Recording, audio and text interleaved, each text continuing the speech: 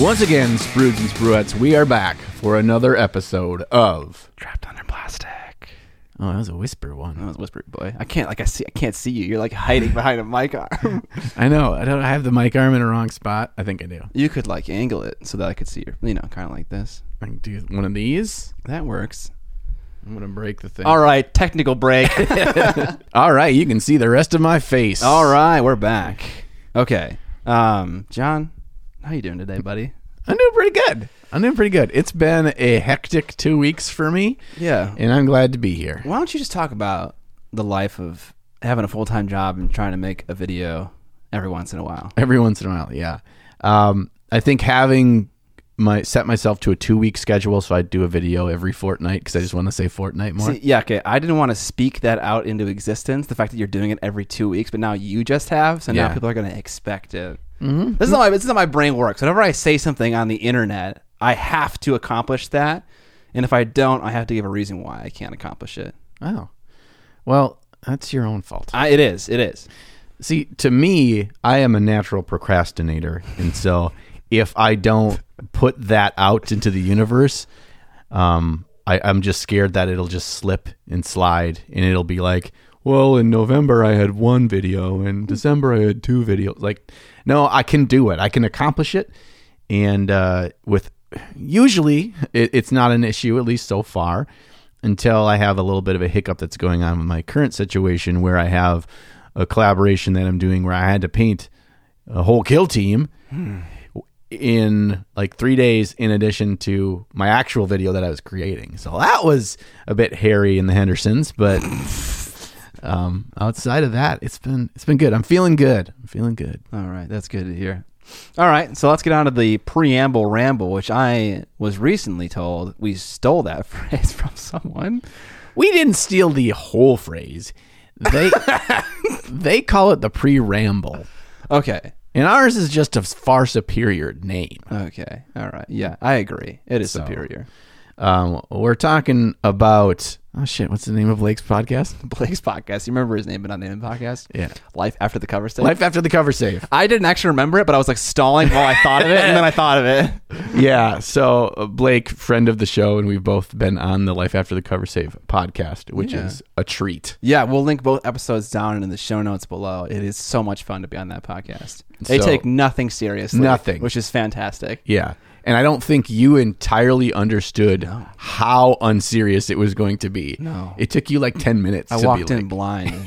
I had to acclimate. I was hoping that the intro that I created for you, almost dropped my phone there, that would get you in the right mindset. But I think it only confused you more. I was like, where is this coming from? I don't even know you. And I was like, of course, that was written by John. Yeah, it makes sense. Oh, man. All right. So we didn't steal it, Blake. We improved it. Okay, there we go. We iterated on it. Yeah, this is America. Yeah. We take others' good ideas and make them different. First part of the preamble ramble, I bought a Cricut. Are you familiar with a Cricut? I'm only familiar with it because you showed it to me last time I was here. Yeah, so oftentimes a Cricut is bought by lonely housewives who want to make stickers and put them on everything. Essentially what it is a X-Acto blade guided by CNC. And the possibilities with that are endless. And so you can cut, generally speaking, paper, vinyl, stuff like that. But also you can cut 0.025 inch thick styrene. Ooh. Which is that sounds small, but it is fairly substantial. It's good enough for buildings for sure. Okay. And so I did some little Googling. Found this YouTube channel called 40K Ham Slam. Ham Slam. Great name. That is a great name. And he walked me through in 2 6-minute long videos how to set up your Cricut to cut styrene for Warhammer 40K terrain. And I was like, this is so perfectly for me. Oh, yeah. And it was short and sweet, and it was beautiful. So I have this idea for a video that I really want to do, where it's terrain makers are so nice in that whenever they make something, they hamstring themselves by using materials that are very cheap or widely available. Right. Which is a great thing to do. And I think the majority of content should probably focus on that. But I'm just curious what would happen if you used every single expensive tool at your disposal So I'm going to use a 3D printer. I'm going to use the Cricut. I'm going to use all these weird tools that I have and just see what kind of crazy sci-fi building I can make that looks hopefully just like a kit that GW might make. Oh man, yeah. You have to do a little research on the GW terrain aesthetic too, because I don't say it's very defined as an aesthetic, but it is distinctly theirs. That would be great if you could see how close you could get to make it feel like it was actually one of their kits. Yeah, that'd be sick. Oh, that would be good. Yeah. That's a lot of work to do the design side. Yes, it's a lot of time in Adobe Illustrator putting together pieces, cutting them out, and then messing up and then readjusting the design and all this stuff. So yeah, I'm looking forward to it. It's going to be fun. But if you get those, like, if you get for your Cricut the ability to make, like, the kinds of things they put on everything, like their little raised Aquilas or whatever, the little skull with the 5-pointed star behind it and stuff. You slap those all over and everyone be like, that's definitely GW. That's what they put on everything. There's a few skulls here. Yeah, absolutely. So I'm excited for that video a lot. Okay, cool. All right, so you got a Cricut. Do you think once you're done with that video, you'll ever use it again? It depends on what I'm going to do. So I think for certain applications, it's going to be really helpful, particularly for cutting circles and other difficult shapes. There are circle cutters for styrene, but they're not the easiest to use in my experience. So that'll be helpful. I think for a display piece, I would definitely use it. So for the display piece that I want to paint called Praesite, I would absolutely use that to create the surrounding sci-fi area for my my That's diorama. a good idea. Yeah, I like the palatability of using things for very defined, smaller, high quality projects, as opposed to something we often get into or use as a part of the convincing ourselves aspect of making a purchase, especially a larger one in this hobby. Is I'm going to use it every single week. Yeah, no, definitely not. Yeah, and part of the catalyst of me asking you that question is the other day my wife came down into the basement and she looks at the 3D printer sitting there on the table and she's like, "What are you going to do with that now?" I'm like, "I'm going to keep printing stuff like every other day." What are you talking about? Have you been? No, I'm all out of resin. I'm waiting for my resin to show up. But really, the thing that excites me most about the 3D printer moving forward is the gobbledygook stuff that you're talking about with 3D printing off a cool little tree stump, or a street lamp, or whatever. And that kind of stuff that is not just so simple or easy to craft on your own, but I'm not gonna spend so many hours in working on this on a regular basis. Absolutely. Like you could scratch build air conditioners as like little greebles to put on things, or you could just buy Miscast Terrain's little sci-fi greebles thing and just print out like 15 varieties of them and just kind of boop, boop, boop, stick them everywhere. It's it's so convenient. This window holds 4 window units of AC. What's the story behind this? I just wanted to do it. I think another thing about the Cricut is that there is unknown potential with this thing.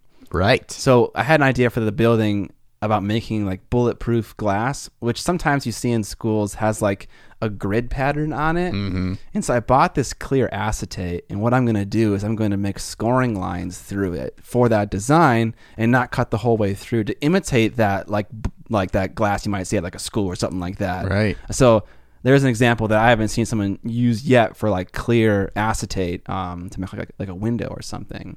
So it's like, it's really hard to kind of just sit here and surmise like what are all the things I could accomplish with this, but I think there's unknown potential, and it hasn't fully been explored in our hobby yet. Yes, you must be the trailblazer.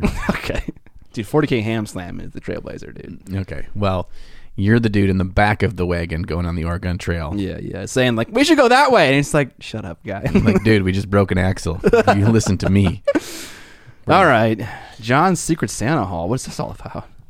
Oh, we did that Secret Santa thing through the Pit Discord group where there's a bunch of Twitch folks that are a part of that, and they do a big community mini painting Secret Santa. Duff thing? Yep. Okay. Through Impending Duff and Gamer Dad, Zambies, all sorts of goody peepees. Okay, let's just never say that again. Goody peepees. Well, then you immediately repeat it.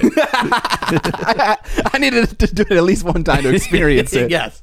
You can say you've experienced the goody peepee. So this SOB beat me to the punch of like start of November, whammo blammo, I get my package in the mail for Secret Santa already. And not only did I get the package, I then got an email from the nice people running the thing, and they said, "Oh, it sounds like one of the 2 packages sent to you was actually sent back to the sender, so they're going to send it again." I'm like, "I got more coming?" Is 2 different people or one No, guy it's sent- one person. They just decided to use 2 different packages. Oh, I don't my. know why, but so I want to share with you what I got. Okay.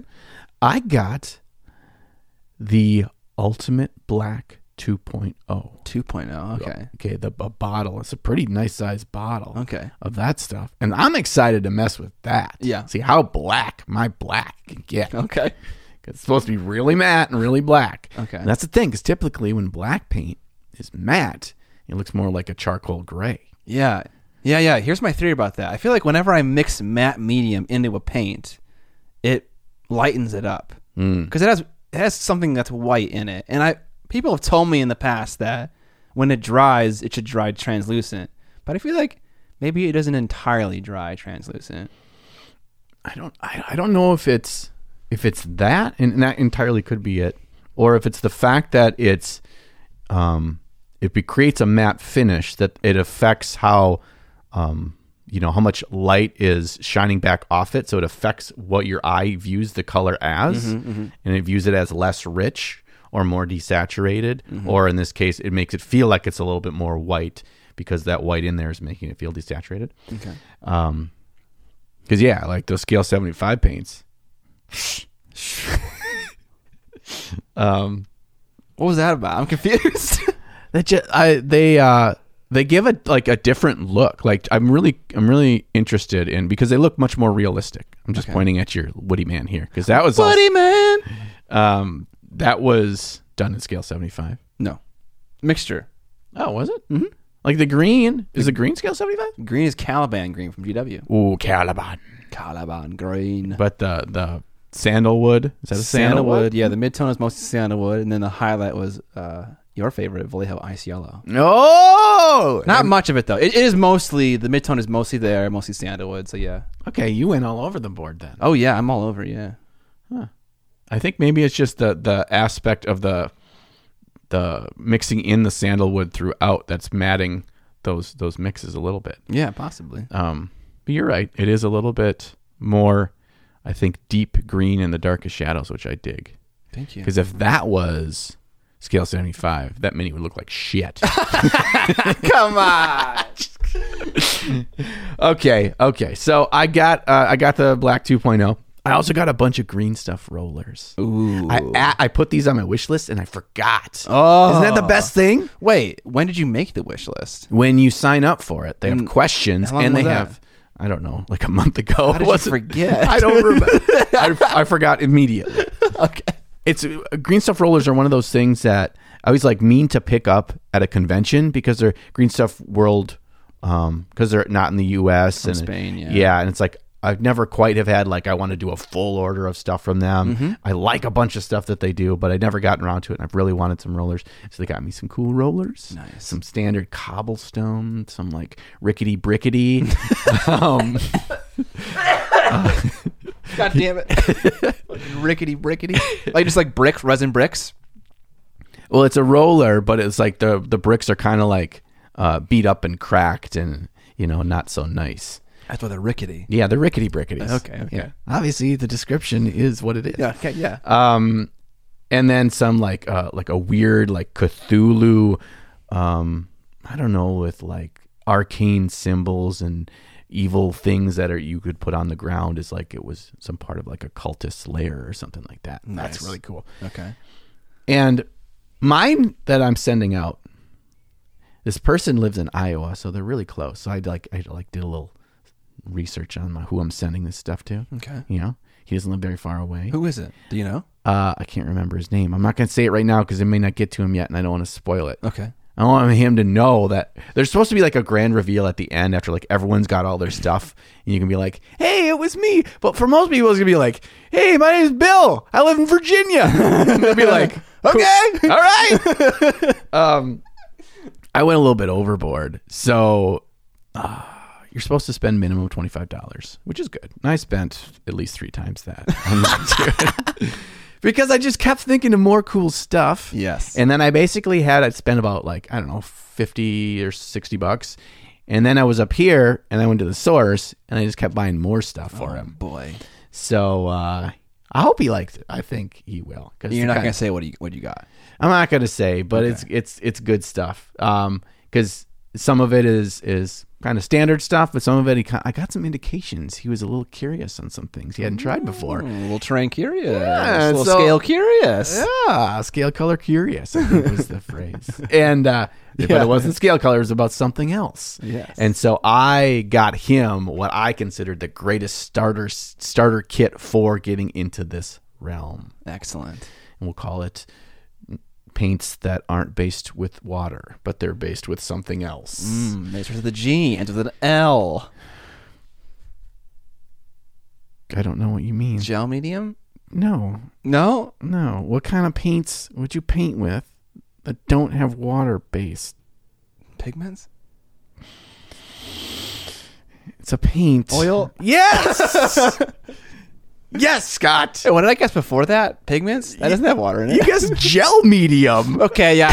I thought you were talking about different types of medium paints because you're into like gel mediums and stuff like that. Okay, about the black. Have you painted with it yet? I have not. I'm curious if they got stuff in there, chemical stuff that's going to make it difficult to paint with, like in a way that's we're not familiar with typical water-based acrylic hobby paints. From the consistency that it looks in the bottle, it looks more like what I would call a medium body acrylic. Okay. So it's a bit more thick, but it's not like a heavy body, just like a spoop it out and it doesn't move at all on the thing. So yeah, what's it going to act like when we thin it down for our uses? When you try to blend with it or do anything with it, yeah. So I might have to. I don't know if anyone's done a video on the Uber Black Someone's got to have. about mini painting related. Yeah, I don't know, but someone has to have. Okay, well I'm gonna look, and if no one has, then that's what I'm gonna do a video. I on mean, it just real quick. do it anyways because it's your take on it. Yeah, that's true. That's unique to you. I kind of stress out about that as because I have my grand list of video ideas, and like already, and like the list is not short, so I'm okay, but I'm always already worried about like coming up with unique ideas, right? That no one's done before, and no one's looked at something this way, or in a light that I think will reach a larger audience. It's kind of the realm that I'm at right now. Okay. And freak out. Just one day I'm gonna wake up. I got my own ideas. I mean, at the end of the day, you can just paint a model and talk about it. Yeah, that's true. And there are always new models coming out. Are there? Yeah. Oh, constantly. It's actually kind of a problem Yeah. for me. Oh, yes. A problem for my wallet, and for my hours in a given week or month or year to actually complete painting a number of things. I will say about that, I paint more since I've started the YouTube channel. Because I always got to painting something. Well, you don't. Until I'm editing. Right. Yeah. It's like, you're in certain phases. Yeah. Is it Right. an editing day or is it a painting day? Yep. Sometimes, like you asked me the question, like I made weekly videos when I was full-time. How did I do that? I didn't paint miniatures every single week. Sure. I was like, maybe like one in every 3 weeks was a painted miniature video. Otherwise it was like about technique or about like a thing. About putting your brush to bed. Yeah, exactly. Yeah, making a little brush bed. But yeah, that definitely helps soften up the release schedule a little bit. Right. And they're helpful videos that I'm not like punting on them at all. Right. Yeah. Some of your videos, and I think back to your log that I have learned the most from. They weren't you painting a miniature. Yeah, So I get that. Mm-hmm. I might have to incorporate that. Yeah. Okay. All right. Was there anything else on the apparently our preamble? Facebook blew up. Something happened to the Trapped Under Plastic Facebook group in the last, I would say at this point, 2.5, 3 weeks. The number of requests we are getting to join the Facebook party is astronomical. Heck yeah, dude. Yeah, we got like 1 billion followers. Okay. Yeah, like that Billie Eilish song. Where's that money coming through? Facebook groups give you no dollars. Oh, okay. Well. So that's okay. So we were getting over 100, some days 200 requests a day. What the fuck? Yeah. I didn't understand it. I'm like, what is this, all bots and stuff? No, they're 99.9% all real people. Did like the videos somewhere like kind of like you see a spike somewhere in the analytics? I checked that too. Stay as she goes. We got an uptick, but not a major one. Okay. Yeah, not a major one. But like our last episode, we were like in, I think like a week and a half, we were over a number of views from what our average is from videos that are, 6, 7, 8 months old. Okay. So that might trend that we're going up. I don't know what it is. Maybe the word has spread. Sometimes, you get the secondhand information, and that second tier of folks that maybe didn't know about us, but our first tier has grown sizable enough that we get more word of mouth, or it's spreading to other nooks and crannies of the internet. Nooks and crannies. So at this point, I decided to recruit 2 people to be moderators in the group, and that is Josh and Blair, and they're in my Dungeons and Dragons group, so I didn't let them leave the D&D session without accepting moderator responsibilities in the Facebook group. If you want to continue role-playing with me, you have to mod my Facebook group. Yes. They said yes super quick, so I'm like, oh, this was an easy sell. All right, nice. I'm like, all you have to do is check on if people are being jerks, which is almost never happens, and make sure that they're real people that are applying. And they're like, good. And then Blair was like, you should probably have like a question or 2 that they have to fill out before they get in here. I'm like, that's why I hired you. I'm like, see, this is about delegation of power now. I'm like, right. Blair, right. Why don't you come up with 1 or 2 good questions that we can use? Not too specific. We don't want to be, exclusive, but just so we know we get the riffraff out. Like a Tendy question, maybe? I don't know what that was that I just did. I was trying not to cough, but I thought my brain would explode if I didn't. Got a little bit out, steam out, dude. Yeah, I was thinking something along the lines of like, what's your favorite paint brand? Fine. You don't have to be like, the inner workings of Trapped Under Plastic in order to join. Okay. And like, you need to know all the inside jokes. Okay. Like, finish this sentence. Meat and. That's actually probably a pretty good question. Yeah, I mean, but it doesn't accomplish the goal that you wanted to accomplish by being kind of more of a general question. Right. Sure. Okay. All right. So that's it. So we got 2 people. Thank you, Josh. Thank you, Blair. Thanks, That's Blair. the last time I'll ever say those words. All right, I don't know what we painted. What do we paint? Let's see. What is this? This, I believe, is his name is Miniature. True. Can't deny that. His name is Heergaard. He's from the Cult of Paint Kickstarter, which is going to be active. Yeah, it'll be active when this podcast launches on Monday. This guy comes in a variety of scales. You can get him in the 1 to 12 scale bust, or you can get him in the 54 millimeter scale full figure. Oh. With his little fawny fawn legs. Oh, he does have fawn legs. Yeah, he's carrying a decapitated head. And he's Goat got boy. his sword Oh, over his he's shoulder. the decapitated head guy. Yeah. So that's him, but in a smaller scale. Yeah, I painted him. I don't paint a lot of busts. This is bust number 4 for me. And man, painting busts is great. It's so much fun. I want to just draw attention to his cheek. He has like 3 muscle groups. He has the cheek, right? Mm-hmm. He has this lower jaw area that flares out, and then he has like this muscle right here. Mm-hmm. Do you see it near his ear? Yep. I was pointing to it, but the headphones are. Okay, that's what you're doing. I was like, yeah, big brain painting. But painting this model is so much fun just because there's just like per surface area, there's so much more going on in terms of volumes. Right. And it was just a lot of fun. I really could have just sat here and just kind of like glazed and did little wet blends and feathered for like an eternity. Mm-hmm. It was very enjoyable. So I had fun painting it, and I kind of discovered the narrative of the character as I was painting it. The only thing I knew when I walked into painting this model was that I wanted to do a green shadow, and I wanted to use sandalwood. Because in the past, I've used sandalwood and a blue shadow on my vampires, and that works out really well to create this dead-looking flesh. And I was like, okay, let's just work with green. So I tried it with green, and it works okay. I think it makes a very unique and interesting skin tone that still reads to my eye as green. Yeah, yeah. So I had a lot of fun doing it with the spider webs and all that stuff. I did at first with the spider webs try to do the traditional method of getting spider webs, which is spraying crackle medium through an airbrush, but it wasn't working for me. Maybe because I thinned it too much. It's worked in the past, but I couldn't get it to work. Really? And then I remember someone doing this on a large scale using Uhu glue. Yeah, and I was wondering what this was. I think it works okay. It's a little too thick, but that's all right. It could even be like, when I look at it, it looks like spider webs in the morning when there's dew on them. Yeah, there's a little bit beads of a glint. Yeah, maybe. I like that. So that's what your story is now. Yes. It's morning. It's morning. It's Dewey. His name is Dewey. I think he looks great. So this is your fourth bust. Fourth bust. Yeah, I painted Red Alabama, the vampire. Mm-hmm. I painted Hellboy for my mom. Me mom. And I painted that Deathcore Krieg bust, a 3D print. Yes. That's number 4. That is 4 more than I have ever painted. It's a lot of fun. You're going to paint one for your mom, right? Yes. I yeah. Well, I take that back. When we were in wizard school, yeah. we painted a head of one. So I the painted face. a bit of it. Yeah, but yeah.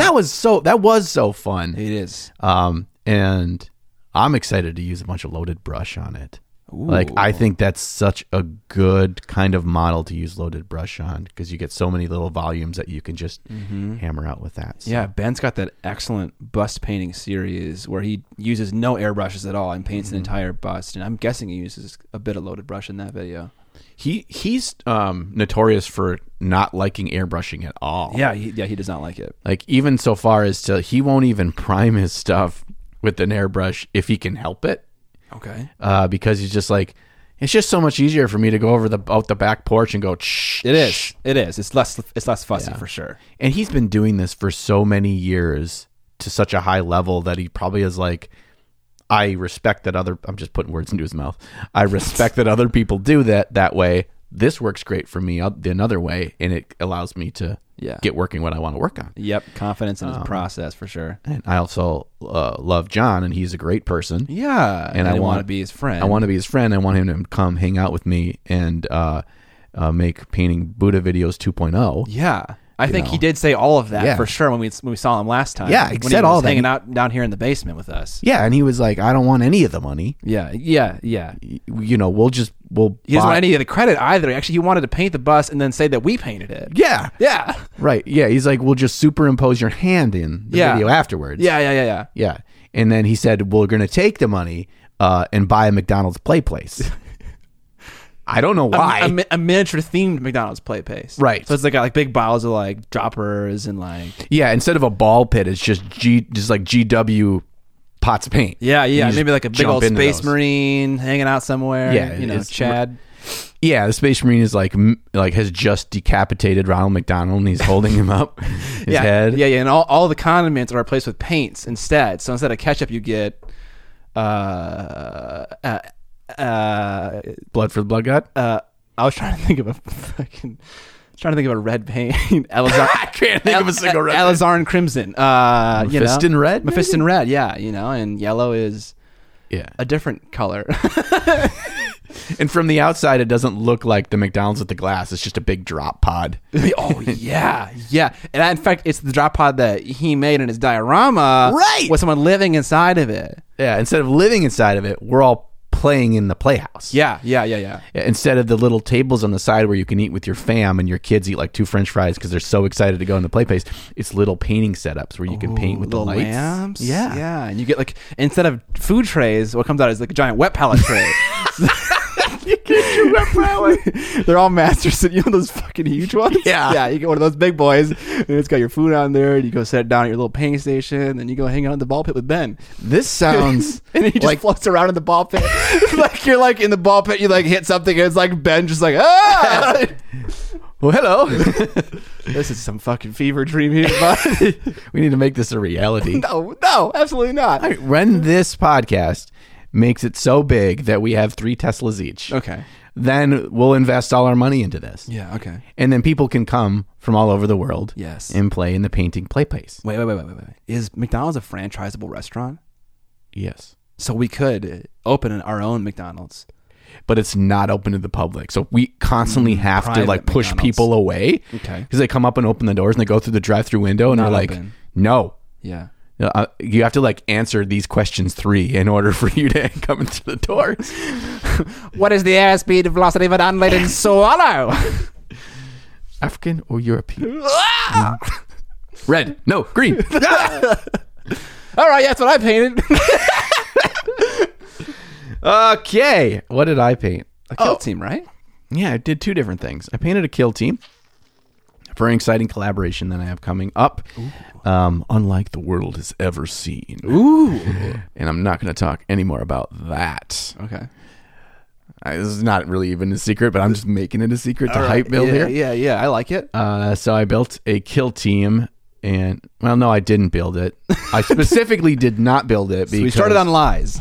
Well, yes, completely on lies, because it was built and mailed to me to paint, and due to some postal service issues coming from the great land of Canada, I ended up having about a 4 full day turnaround where I needed to get it back in the mail to them. Oh boy. So, can you tell us what race the kill team is? Space Marines. Of course.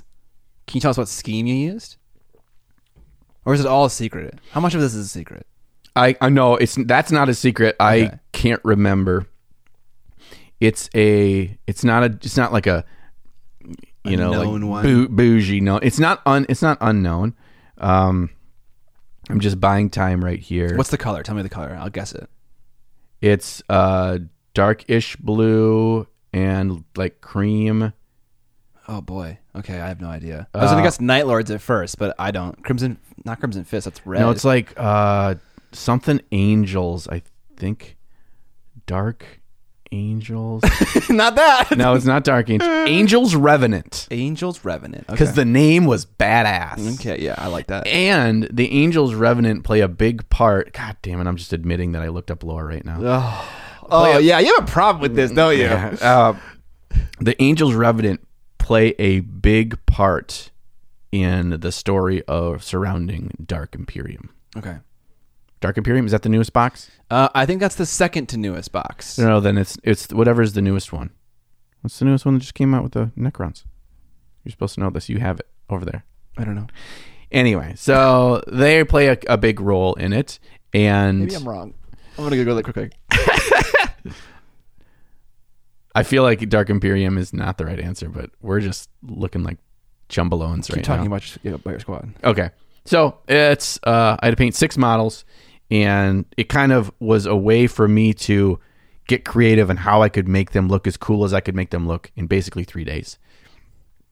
And I don't have a lot of experience painting Space Marines, and I will fully admit, and I told Steve this after when I was finishing them up, that Steve, who's Steve? I can't tell you any more than that. Okay, yeah. Can't tell you any more than that. If you can piece together these clues, Yeah, the Nurgle and Primaris Ultramarines. That's Dark Imperium. It's not Dark Imperium. All right, man. just keep talking. Look at the box. Okay, you can get the box. Oh, you're fucking connected. Oh, fuck! I hope you didn't break everything there. Well, the mixer's good, so we're fine. I'm super loud now, though, so I think you probably came unplugged. I admitted to Steve that I really enjoyed painting the Primaris Marines. They have such nice big volumes of like really basic shapes.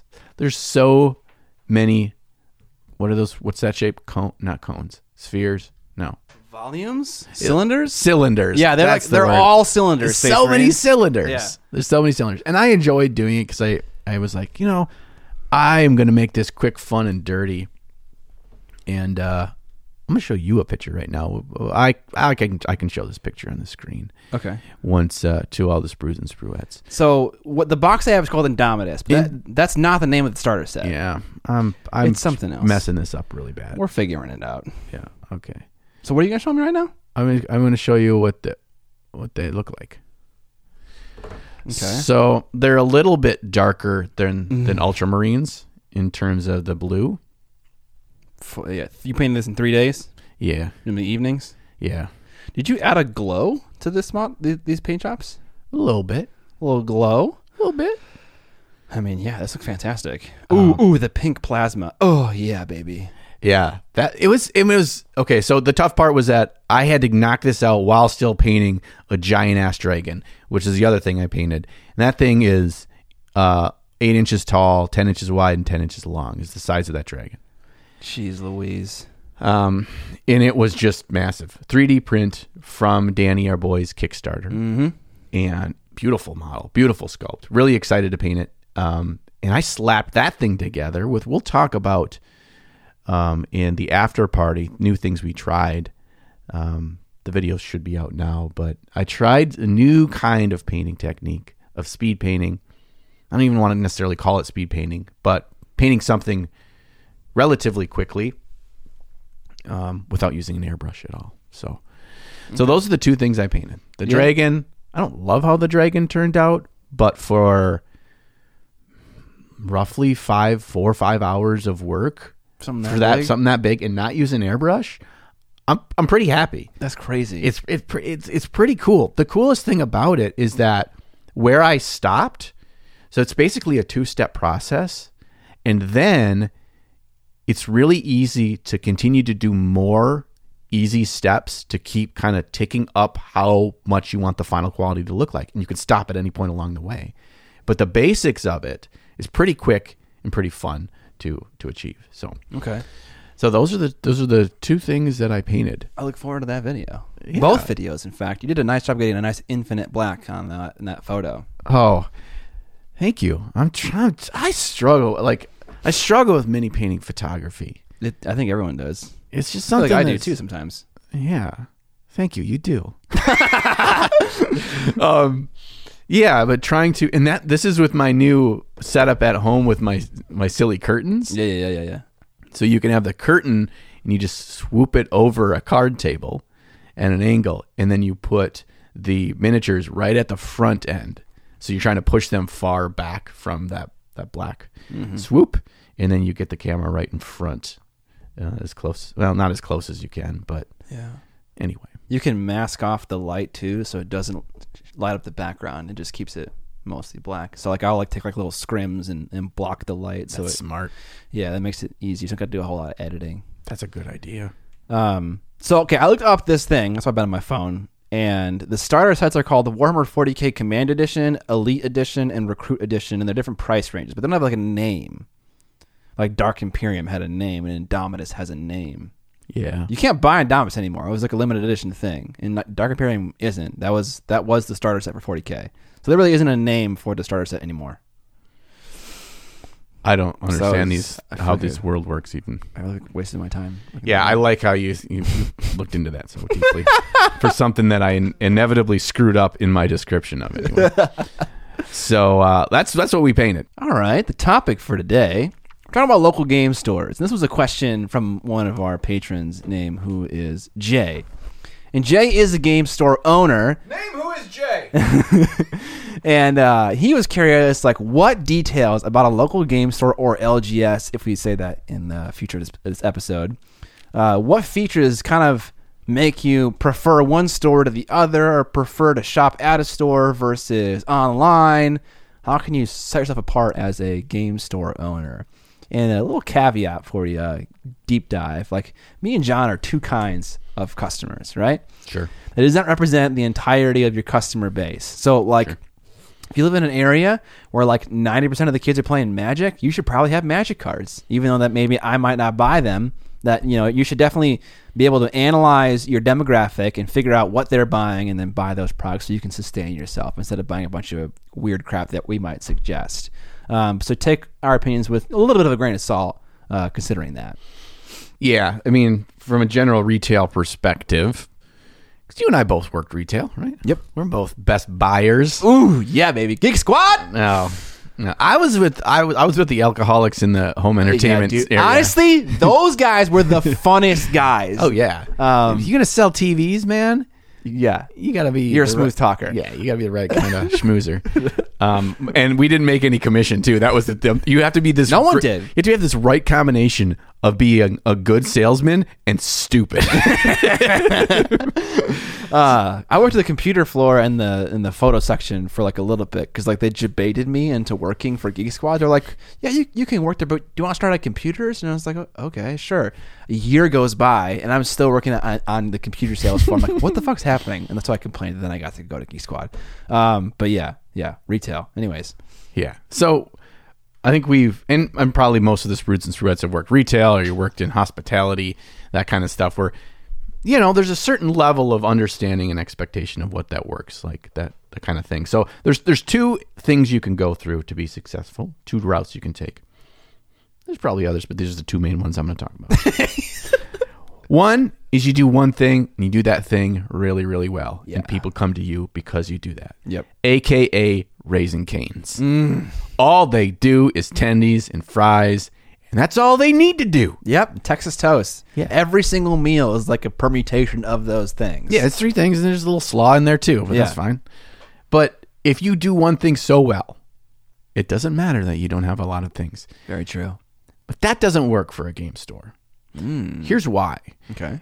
In our hobby, even if we expand it to, not only miniatures, but the miniature war games themselves and the wide variety of those games that their companies are out there, it's still such a niche thing. There's very few communities where that is going to sustain you to be a successful business.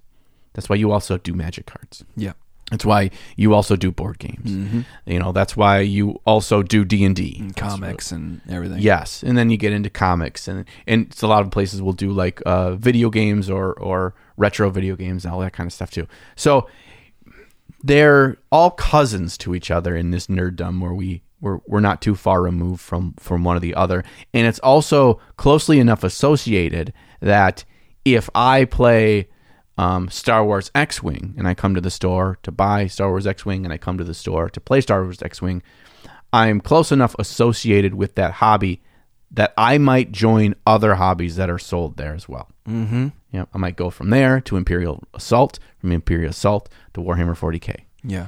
And so we have to cast a little bit more of a wider net when we're talking about friendly local game stores, about what you offer. Well, they have to. We don't have to. No, we don't have to. Yeah. So this is what we want in a game store. Yeah. Okay.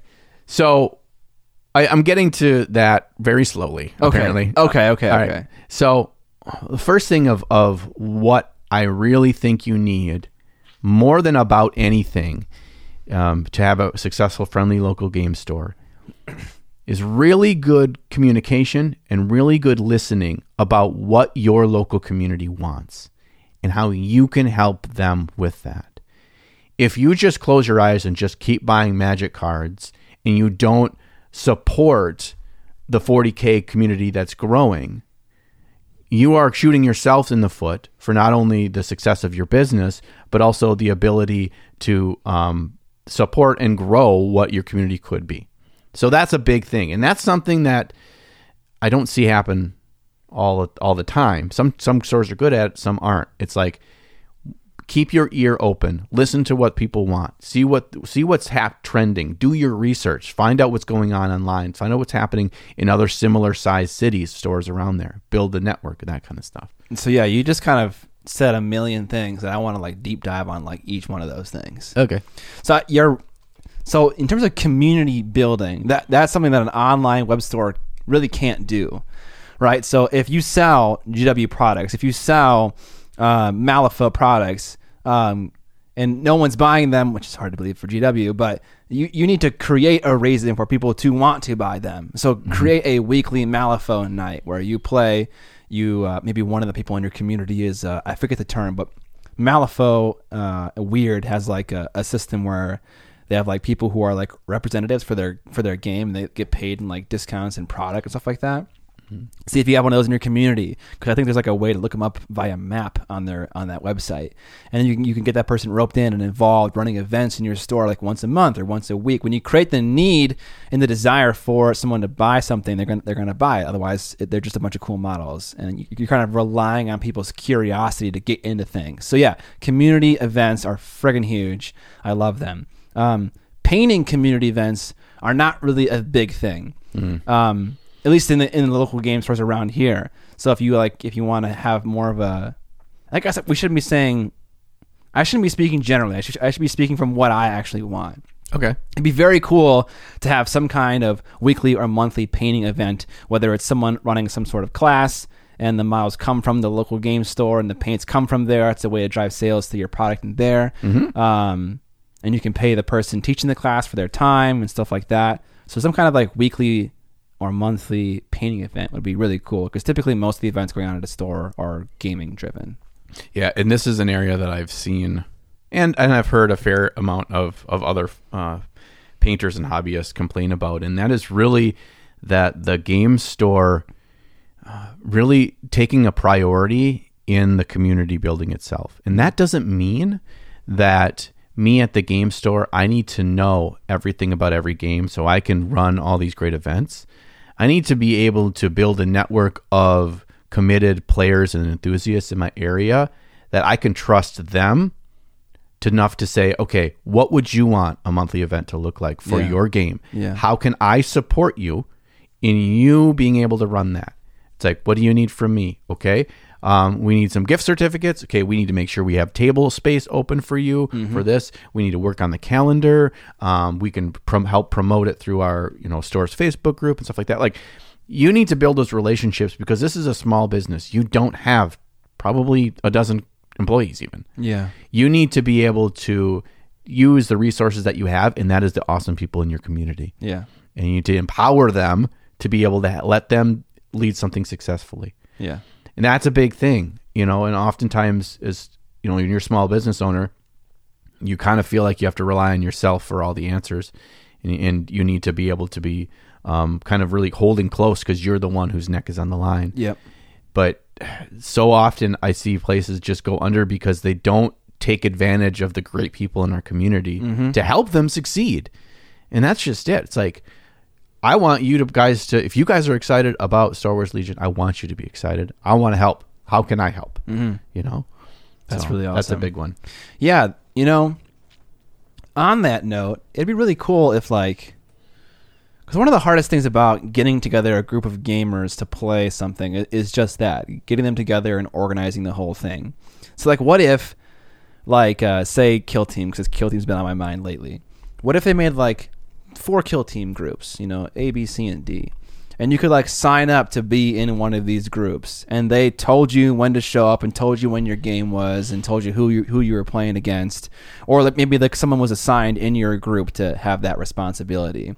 It'd be very cool if they had a structure for setting that up and playing that, so you didn't have to think about it. You didn't have to find friends or find random people to play with you. They'd be doing that work because they are the central location where everyone is going to in the first place. Right. That'd be kind of fun. Yeah. I think that when we talk about what makes a friendly local game store either stand out from its competitors in the same market or differentiate itself from online shopping, which is surely a bigger competitor from the most part. And that is, at the end of the day, you have to be able to be the place that's got the community. And people will spend money, and they'll spend a little bit more if they can come to your store, because they know the new friends they've made and their friends that do play the game, we can go there and play. Now, it's a little bit harder right now in these COVID times. Yeah, yeah. Oh, yeah. In terms of playing. But I think you can still take that time and effort that you worried about building that and getting that going within your walls, and trying to find ways to keep it going when people can't, come to your store and play. And that could be painting competitions through your store's Facebook group. That could be, yeah, that's a good one.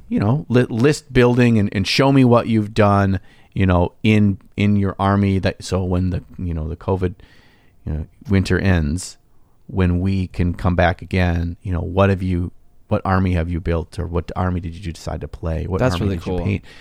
You need to keep interacting with them, because those community ties weaken, that is your biggest threat to your business.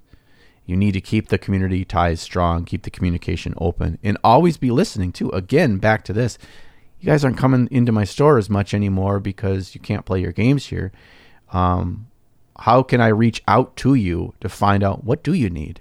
What would help you? What is stressing you out that the hobby could help with, and how can I help you with that? So you have to get creative as a business owner right now in this current climate.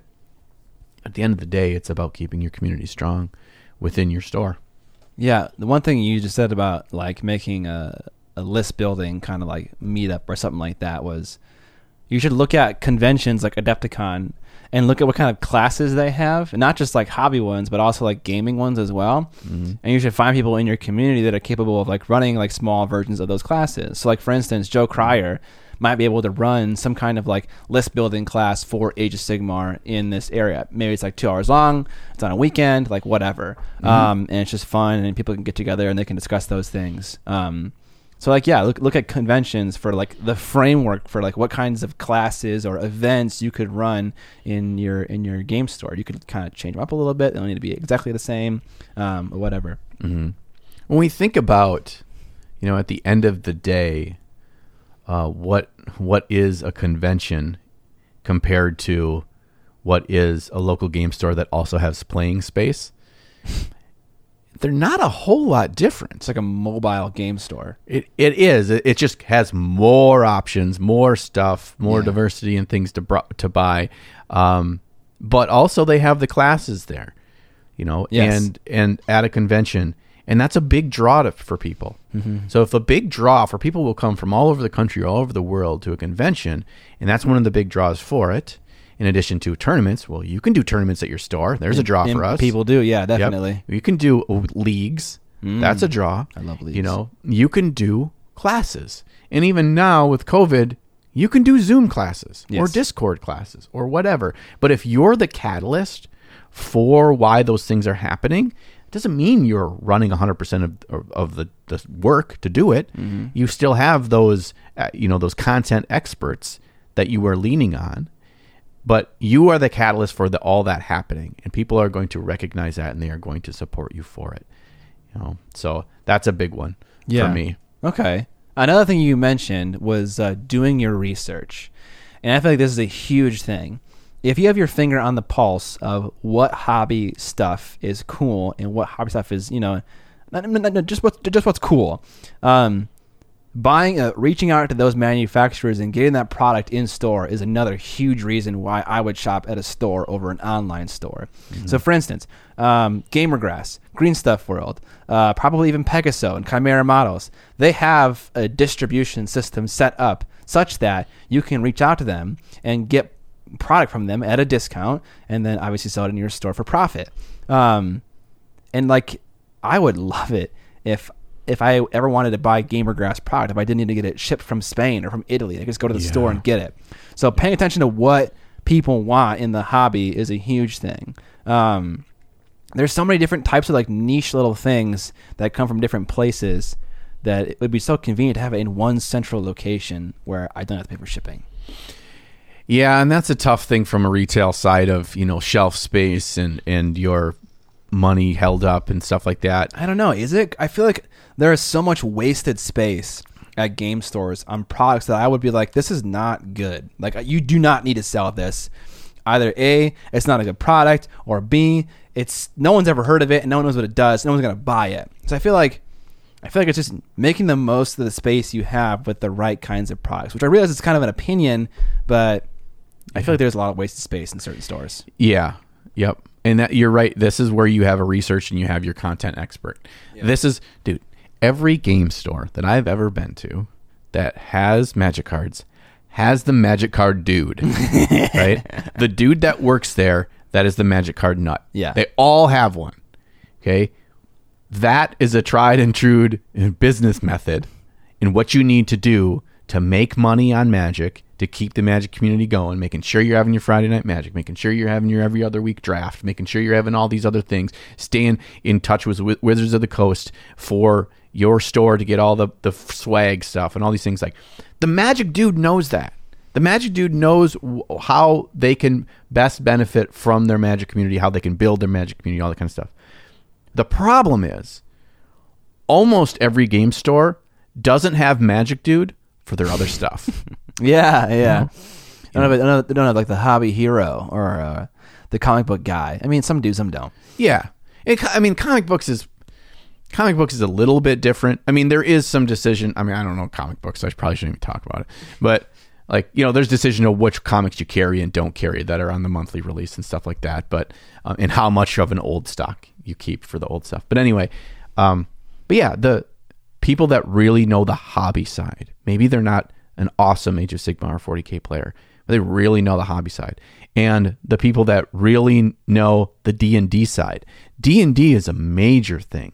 It's not just, well, whatever Wizards of the Coast puts out in a new book, we carry that. No, there's so much third-party stuff out there. There's so many cool tchotchkes and game-related stuff in the D&D RPG realm that the difference between people not knowing that was something they'd love and they come to your store and they buy it anyway, or you just never see that money. Those are ones and zeros. So it's the role-playing game side and the wargaming side and the hobby side. Those are all some major aspects that you need an expert. You need someone that's passionate about it. Yeah. Okay. If you don't have, say, let's say it's just me and my brother that own the store. Okay. We know that we want to have Warhammer. We know we want that community to grow. We know we want to be good at that. But neither of us, that's our jam. That's where I said you need to foster a community and build a relationship where you trust somebody that's, in your community that you can ask them, like, what's coming up? What are there other things? Are there mats? Should I be buying like mats from third-party companies? Should we be buying tokens? Yeah. Like, what are the things should we be getting? And because they're a content expert and passionate about it, they'll either tell you or they'll look into it because it's something they care about. And so they'll be like, yeah, I think we should. And as long as they understand, this isn't just about like us carrying a thing that you think is cool. It's us carrying a thing that will be beneficial for the customers, but also help us as a store be profitable and have value for the community. And if they have value, people are going to come in our doors and they're going to spend more money. So. Yeah, absolutely. Another thing I like about stores is layout. So when you walk into a game store, oftentimes it can be, I don't want to call it like, it's not shocking or anything, but it's hard to find what you want. And there are a few things that I've seen in other stores that I really like and would love if other stores did it too. And then one in particular is having an area for new board games and new product. Mm-hmm. So the first thing I do whenever I go to the stores, I peruse the GW stuff, but I also go to this I don't know what you call it. It's like a shelf or whatever that has all the new board games that they just bought in like the last week or 2 weeks. Mm-hmm. And I rotate around it and check out all the cool art on the covers and see if I recognize any of the games and stuff like that. And then obviously they have their Malifaux area, they have their Steamforged area, they have their GW area, they have their new GW area. It's all laid out very nicely and it's really easy to find stuff. And you can kind of like walk through each section of the store. And it's like a hobby kind of experience because you get a taste of everything in these nice categorized areas. So I think layout for a store is really helpful for ease of shopping for your customers and enjoyment. And I don't know, it makes it easier for me to buy stuff because I know where I want to go when I'm looking for something specific. Right. I think you touched on something that is related to what I want to talk about, and that is the stock of your store. Okay, one of my biggest pet peeves is when a game store tells me, yeah, but we can order that for you. Oh, yeah, that's Bitch, I can order it for myself for cheaper. Yeah. Okay? Now, if I'm a loyal customer and I want to support you, you put on the games that I like to play. We have table space, you really value your customers, I'll order through you. I'll place a special order, blah, blah, blah. But I'm probably not coming into your store often enough to create that relationship with you, to make that order. if you don't carry shit in your stock, that's the thing that pisses me off so much. Okay. If you are a store and you are running on such razor thin margins that your shelves and everything is just kind of like meh, there's just not enough stuff there. Maybe you shouldn't have gotten into this business. Yeah, in the first place. Right? You need to be able to walk in there. I want to see floor to ceilings crap. Prime example of this. Obviously, the Source, we're talking about the Source. Source has just got a bazillion things. But I went to, in Sam's neck of the woods in Kenosha, Wisconsin, I went to Chimera Games. Kenosha? Yeah. I think it's not, whatever, it doesn't matter. Okay. I thought it was in Kenosha. Somewhere in Wisconsin. Oh, it's in Appleton. Yeah. Appleton, Wisconsin. Sorry, Kenosha. Sorry, Appleton. Chimera Games. One of those, like, you walk up to, it's in like a kind of a strip mall. It's kind of got the narrow kind of, you walk in and it's like, oh, from the door, it's only like 6 feet on either side. And you walk in and it's just a hallway that goes on for infinity. And there is shit, floor to ceiling everywhere. And there's like 3 feet between the shelves because it's so packed. You could have to like walk sideways if there's another person in the aisles because there's so much stuff. There was like new inbox model kits and blister packs and used army stuff and stuff in plastic bags from 40K and Age of Sigmar and Warhammer Fantasy from like 25 years ago. Floor to ceiling everywhere. And I was just like, oh my God. And I'm not saying your store needs to carry all sorts of old stuff like they do. But they probably had 8-10 different brands of paint. They probably had more mini painting paintbrush brands than I'd ever seen. They were carrying Winsor & Newtons. Why would they carry Winsor & Newtons? Because they probably trusted someone that said the brushes? The brushes. Holy shit. Yeah. In a glass case with their fancy stuff, but they had it. It was like the kinds of things where I'll buy a $15 Winsor & Newton from them. I would love it if a hobby store had a Kolinsky hair sable brush. That right? None of them have it. It's right? Yeah, that'd be amazing. This is also a really important part of your business model. Don't underestimate how much money people will spend because they're already there. Oh yeah. It happens. I like our local store. I swear to God, the reason they can keep their doors open is because they keep stocking the pre-painted D&D minis in a box where you don't know what's in there. And their biggest thing is their D&D crowds for their weekly game nights. And they have 2 or 3 nights a week. Well, until they just recently shut down because of COVID again. Because you got 50 people in there playing D&D on a given night. God damn idiots. Anyway, so people, it's impulse buys. Well, I need some new minis. Oh, this is a supplement from a third-party company. I'm going to check that. I want to buy that. People buy crap because they're there, and so they'll support you. Yes. It's impulse buys. Yeah. And if your shelves are few and far between and they're not very high stocked, you're not going to get those impulse buys. Yeah, absolutely not. And those impulse buys are how you become a profitable business. You know, it's not just because people pre-ordered the new Warhammer books from you. Yeah. That's just not enough. Yeah. I think I had a video where I walked through a local game store and kind of just experienced each aisle one at a time. Yeah. And yeah, so I mentioned earlier how you kind of need to have your finger on the pulse of what's good to have and what's not good to have. But that's only partially true because I feel like there's just so much crap at Hub Hobby that I never knew existed and never knew that I wanted.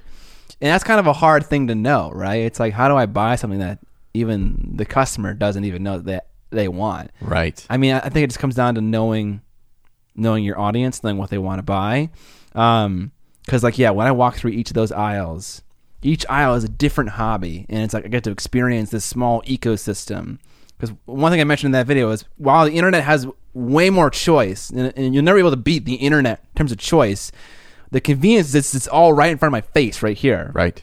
It doesn't take me years and YouTube videos and research to figure out like what is the right thing to buy. I can just I get to see a small snippet of that in each aisle, and it was so cool to experience that. I don't know how I'm going to turn this into a suggestion, but I think trying to facilitate and foster that experience would be a really cool thing that I would personally enjoy in a store. I think the act of perusing is what you're doing there. Yes. And nerds perusing nerd stuff will find something that they need. Absolutely. Your example in Hub Hobby is like what really resonates with us as hobbyists. Yeah. Because we're looking through each of those, shelves through the lens of our mini painting hobby. Absolutely, yeah. I know it says that this is the USS Carolina, but in my head, I see a bazillion Greeblies for, Warhammer terrain. So it's just great to look at it through that lens. But because they're all nerds, it's not a far stretch between what they're really interested in and what cool thing they didn't know existed before. Yeah. Now they got to have it. Yeah. And that's it. You need to excite them to come in, because last time there was this weird thing and I never thought about. I'm going to come in again for that. It's hard. I know the books have to add up at the end of the day. You can't just keep buying random crap and stuff doesn't move. Yep. And that's why it's not an easy business to run. Yeah, definitely not. But the thing is we didn't talk about the fact of having gaming space.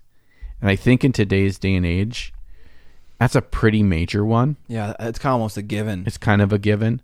And sometimes you're just literally restricted by the size or what you can afford from a rental standpoint. Yeah. But in order for you to foster that community, for that return in customer and that really investment in your brand, you need to have a place that feels welcoming and open. Yeah. I remember back in the day when I was in college, there was a game store. It was called Monsters Den in Minneapolis, in the fucking ghetto. It was scary as hell the first time I went there. It was just dark and dingy. Felt like an old warehouse. It was cool as hell. They had a couple of big, cushy couches. It was a big Magic store, but they had D&D stuff. They had painting stuff, whatever. A couple of big, floofy couches over in one side of the room with a big, huge TV that people were playing Smash Bros on. Yes. And so people are sitting there playing Magic at the tables. People are like cheering and jumping up or whatever, playing Smash Bros. Right. Guys at the counter are talking about whatever D&D stuff, have a book open. Like, that's a community. You need to foster that. Even that place didn't sell video games. Yeah. It was about creating an environment that people wanted to be at. Yes. Now, you're going to have clingers. I mean, there always are clingers, and sometimes you're actually doing your community a service if there's a 16-year-old kid that if he's not at school, he's at your store all hours of the day. You're probably doing something good. Because that kid is not doing something else he would have been doing. And I've seen those kids a lot.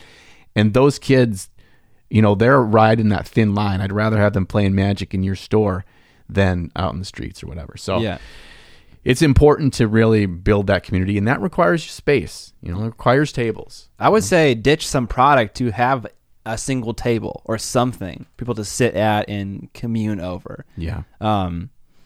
Additionally, what else can you do that an online store can't do? And I think that it's really hook into other local businesses. I think it'd be amazing if I was at a game store and I could order takeout from a restaurant down the street. So if you had like menus and like a phone number or some kind of special connection to like a restaurant nearby or something nearby, so that I could get the food to the store without me even needing to leave. This is all about what you just said, creating a place where people want to be. Right. And having that kind of fun experience would definitely make it fun for myself. Like I know in Australia, and I think there's a game club that Trent is working on, and his building is above a brewery, and I think they have a discount for the brewery when they go down there. Oh, baby. It's awesome. Or like at breweries in Minnesota, you can order takeout, like for instance at Lynn Lake Brewery, you can get Taco Cat, and it's come right to you. It's amazing. Is it made with real cats? No, it's not, unfortunately. No, I'm just kidding. I love cats. It's great. So like, fun experiences like that. I feel like there are so many you could think about that just involve leveraging what is around you that is around no one else other than yourself. I want to tell a quick story about that, a successful experience with that. Shortly after, I'd been painting for less than a year, and the local game store asked if, they had some like celebration. I think it was their like 2-year anniversary or something of their game store. And they asked if I would put on a beginner painting class. It's kind of, it would be like a walk-in or step in or whatever, and people could either bring whatever mini they wanted to learn to paint, or they had some at the store. And so, I mean, being a nice guy, and I made a lot of mistakes in doing this. I brought my own paint. Like everyone was using all of my paint. It was a drop-in kind of thing. So I spent 8 straight hours there because people came in and I helped them and they left or whatever. And another buddy, Dustin, who listens to the podcast, he was there and we kind of tag teamed it, and it was cool. It was a long day. the radio station, local pop radio station, they came in because I didn't know this. The store is going to do they're doing an interview and talking about their, their sales and it was their anniversary and what they do there, whatever. The radio DJ guy's in there and whatever.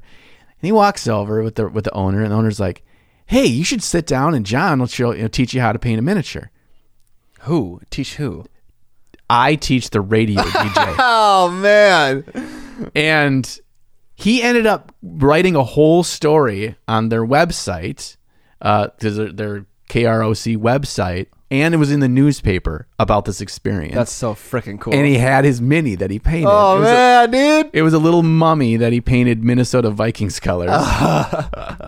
And he said at the end of it, he's like, honestly, this was a ton of fun. He's like, this was super cool. I never knew this kind of thing existed, blah, blah. He was kind of he's a Chad or whatever. Like he just,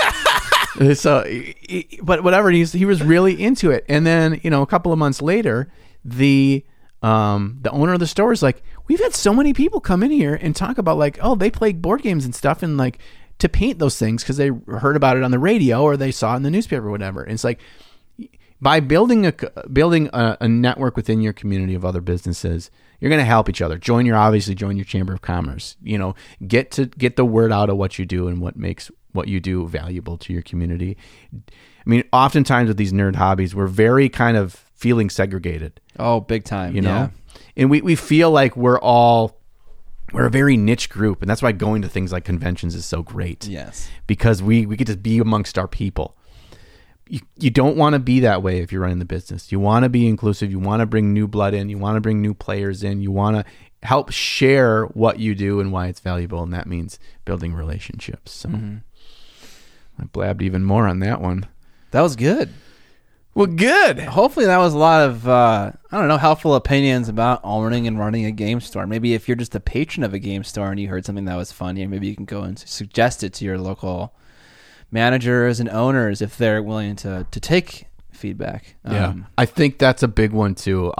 Throughout the years, I have met some amazing owners of game stores, and I've met some real doozies. And that's a big thing. If you're not open-minded, if you are not inclusive to feedback, to what your community wants and stuff, you're going to have a hard time of it. So, work on that. Look inside yourself. Do you need to reevaluate? Whoa! I'm curious what the Sprues and Spruettes think that we missed, or what's to them very important, or maybe things that have really upset them or frustrated them. Ooh, yeah. Let's hear that. How about that? So please put that in the comments of the YouTube channel here. YouTube video, not the channel, just the video. Yeah. If you're listening to this, you can either head over to the Facebook group and we can talk about it there, or you can pop on the YouTube channel just to type in your comment and we'll read those and see if we can help.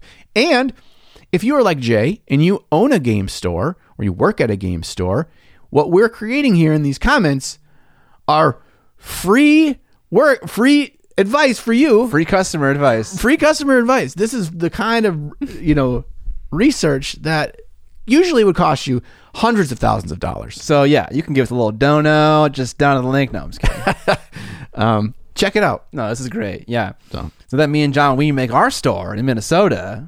We know how to make the best. The painting store. play place. Oh, right. Yes, the drop pod. 3 Ps. Yeah. Not P3. No. 3 Ps. Yeah, 3P. 3P. Just 3P. Okay. Painting play place. All right. That's it for that topic. On to the news. What's new in the newsy news? Numero uno. There's a South African painting short film about our hobby called Paint and Plastic. And someone emailed me the trailer of it. And I watched it. And it's amazing. It seems very well produced. Yeah. And it seems like the guys who are talking about it are so emotionally and joyfully invested in the hobby, and it means so much to them, and it comes across in a fucking trailer. Right. So I'm very excited for the release of this feature or short. It's a short. It's about maybe 5-10 minutes long or longer. I'm very excited for it. So I thought it's like an hour long. I have no idea. Yeah, it's not short. What the fuck? Yeah, I think it's an hour long, or roughly an hour long, and it's going to be on YouTube. On that channel where the trailer is? I don't know. I mean, everyone can click the link below and find out. You know, we could also I maybe. think in the trailer thing, in the video description on the trailer, it tells you some details. Okay, let's. So why don't you do that? I'll do that, and you can talk about how it's made your loins feel. My loins. Yeah, I thought it was. I'm very intrigued. After watching that trailer, I really wanted to watch the whole thing, which I think that's the point of a trailer. So good Yes. job on that. Good job on that trailering. Yes. So here's what it says. Paint and Plastic, a mini painting documentary, examines the big world of miniature painting and the impact it's had on the lives of those in it. It premieres on the 18th of December, 2020 on YouTube, I assume on this channel, which is called Tin Toy Productions. So yes, be on the lookout for that. It's going to be fantastic. This is kind of one of those things where it's like, something like this should have already existed for the miniature painting world, but we're just kind of like lagging behind everything. And this is a really nicely produced, and hopefully, I mean, I haven't seen the whole thing yet, but it seems like it's very nicely produced, well thought out, a little documentary. I'm curious where the story goes. The more depth to it. I'm curious. Right, because typically there's a narrative, right? It's not just asking a bunch of painters what they think about miniature painting. Like they're probably gonna try to get a point across. Right. Yeah, I'm curious about that. And I wonder how the fact that this is in South Africa.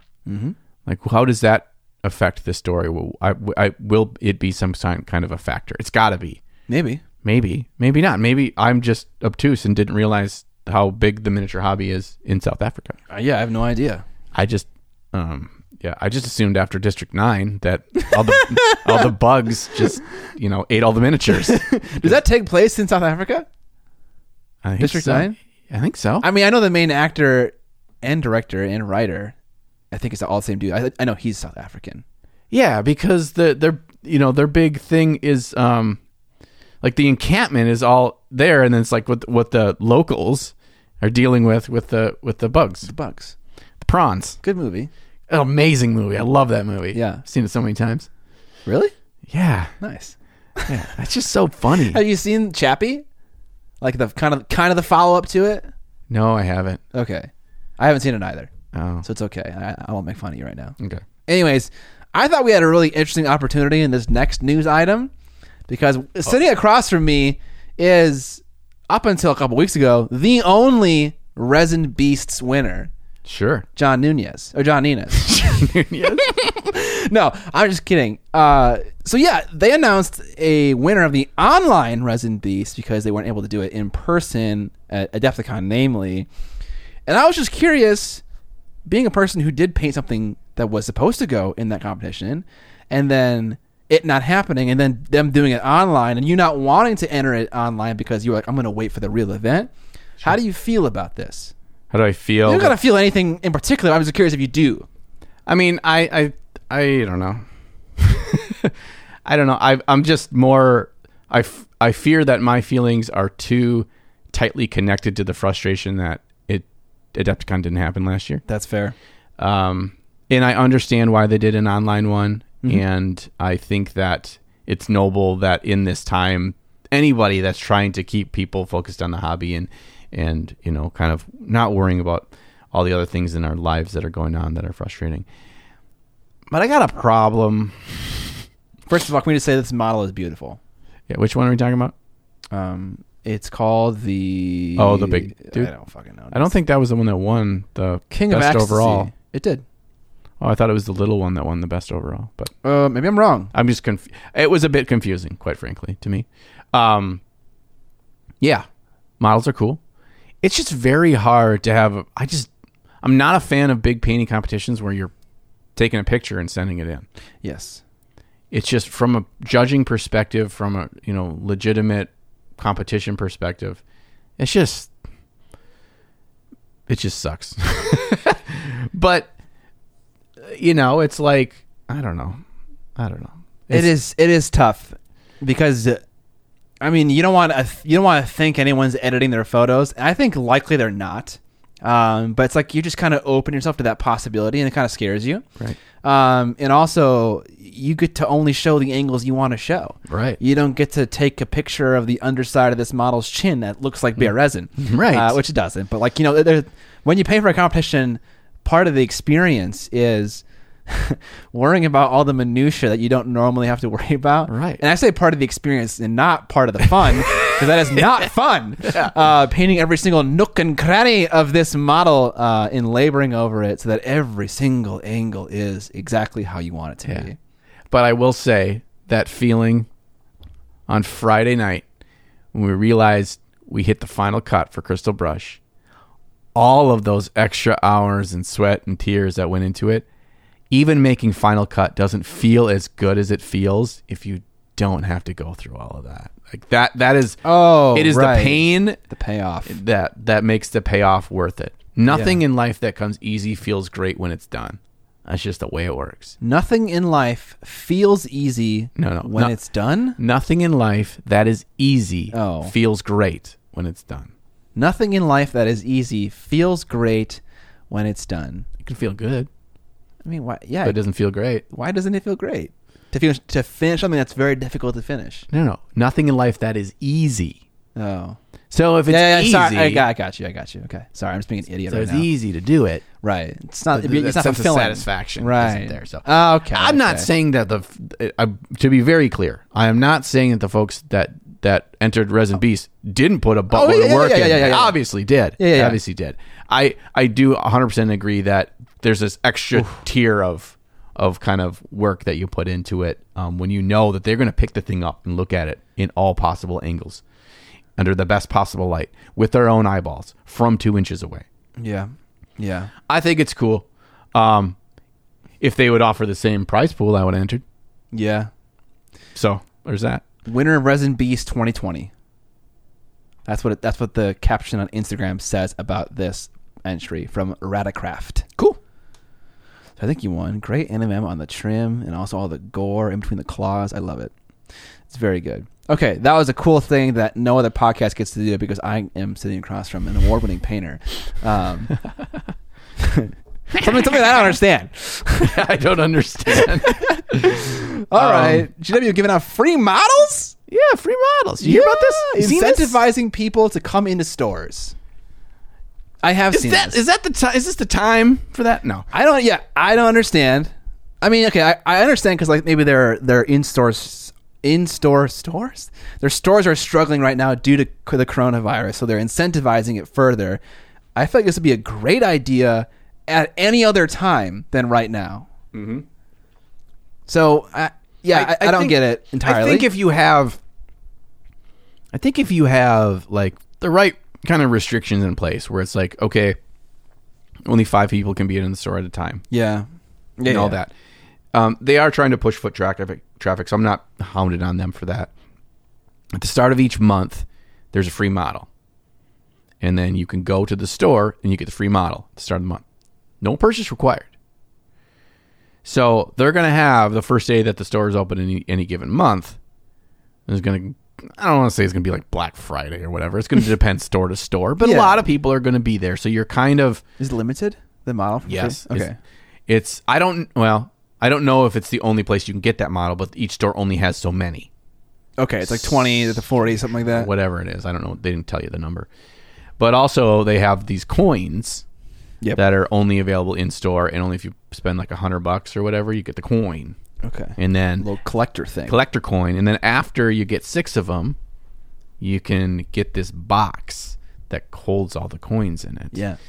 And that's kind of cool because that's what you could use for your... why am I blanking on the name of these things? Objectives. Oh, right. Yeah, use the coins for your objectives. I kind of hate tchotchkes, so like I have zero interest in those coins. Like if I spent $100, I would be like, I don't want it. Here, let me take it. Throw it in the garbage. It's right in front of him. I just chuck it in the paint pit at the painting play place. A bunch of people just like dive in there looking for it. Like, oh no! I just gouged my eye out on this bed in black. Yeah, I'm not a big fan of like tchotchkes like that. But there are people that are collectors. I mean, we're kind of all collectors, right? So it makes sense why they would do something like that. Mm-hmm. So they have a Daughter of Cain model. Yep, that's the first one. And that one's done already. Because they announced this, and then it was like, bam, we're going to do it. It was later in this first month, I think, because it was timing or whatever. Mm-hmm. But it's cool looking little daughter with a couple of swords. Yeah. Little daggery daggers. That's just weird to have free stuff from GW. They're like, ha ha ha, we're just going to mark up the price of everything else so we get our money either way. That's funny. But yeah, I just thought that was newsy news worth sharing. Absolutely. Okay, All right. what's next? Last item on the newsy news, Marika Reimer, miniature painting legend. If you don't know, early on when America was learning how to paint miniatures in a good way, a lot of the forerunners for American miniature display painting were mostly female. Marika Reimer being one of those big ones.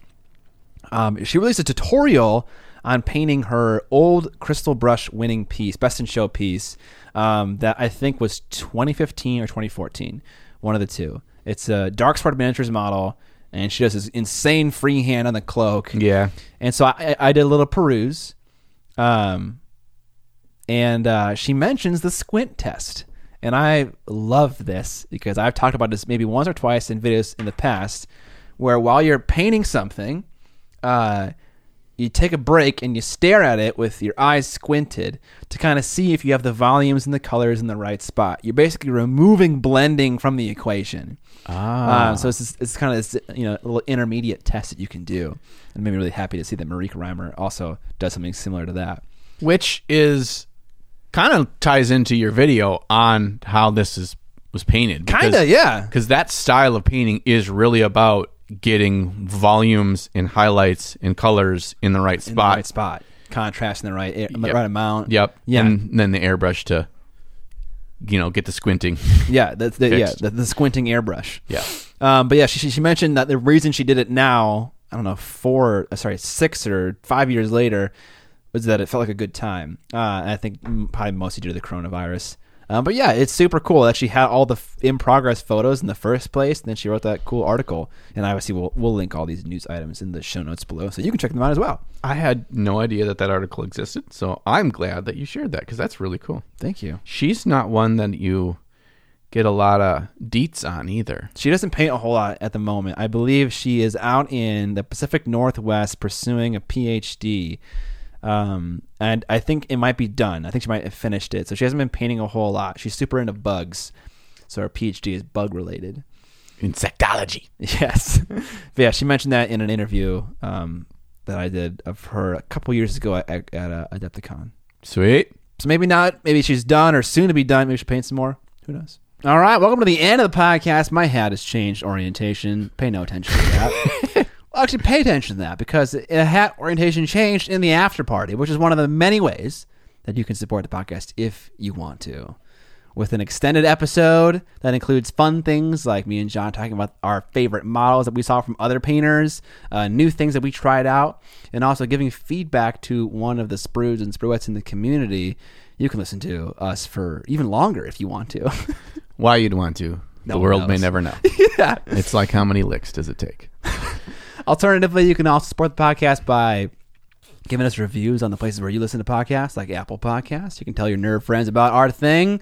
You can buy our sexy merch from Mark Richards' lovely t-shirt or sweater that John is now modeling very sexily. Do it sexier.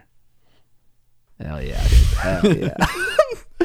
But yeah, that's it. Thanks for hanging out with us and listening to us ramble. Any final words, Johnson? Yes.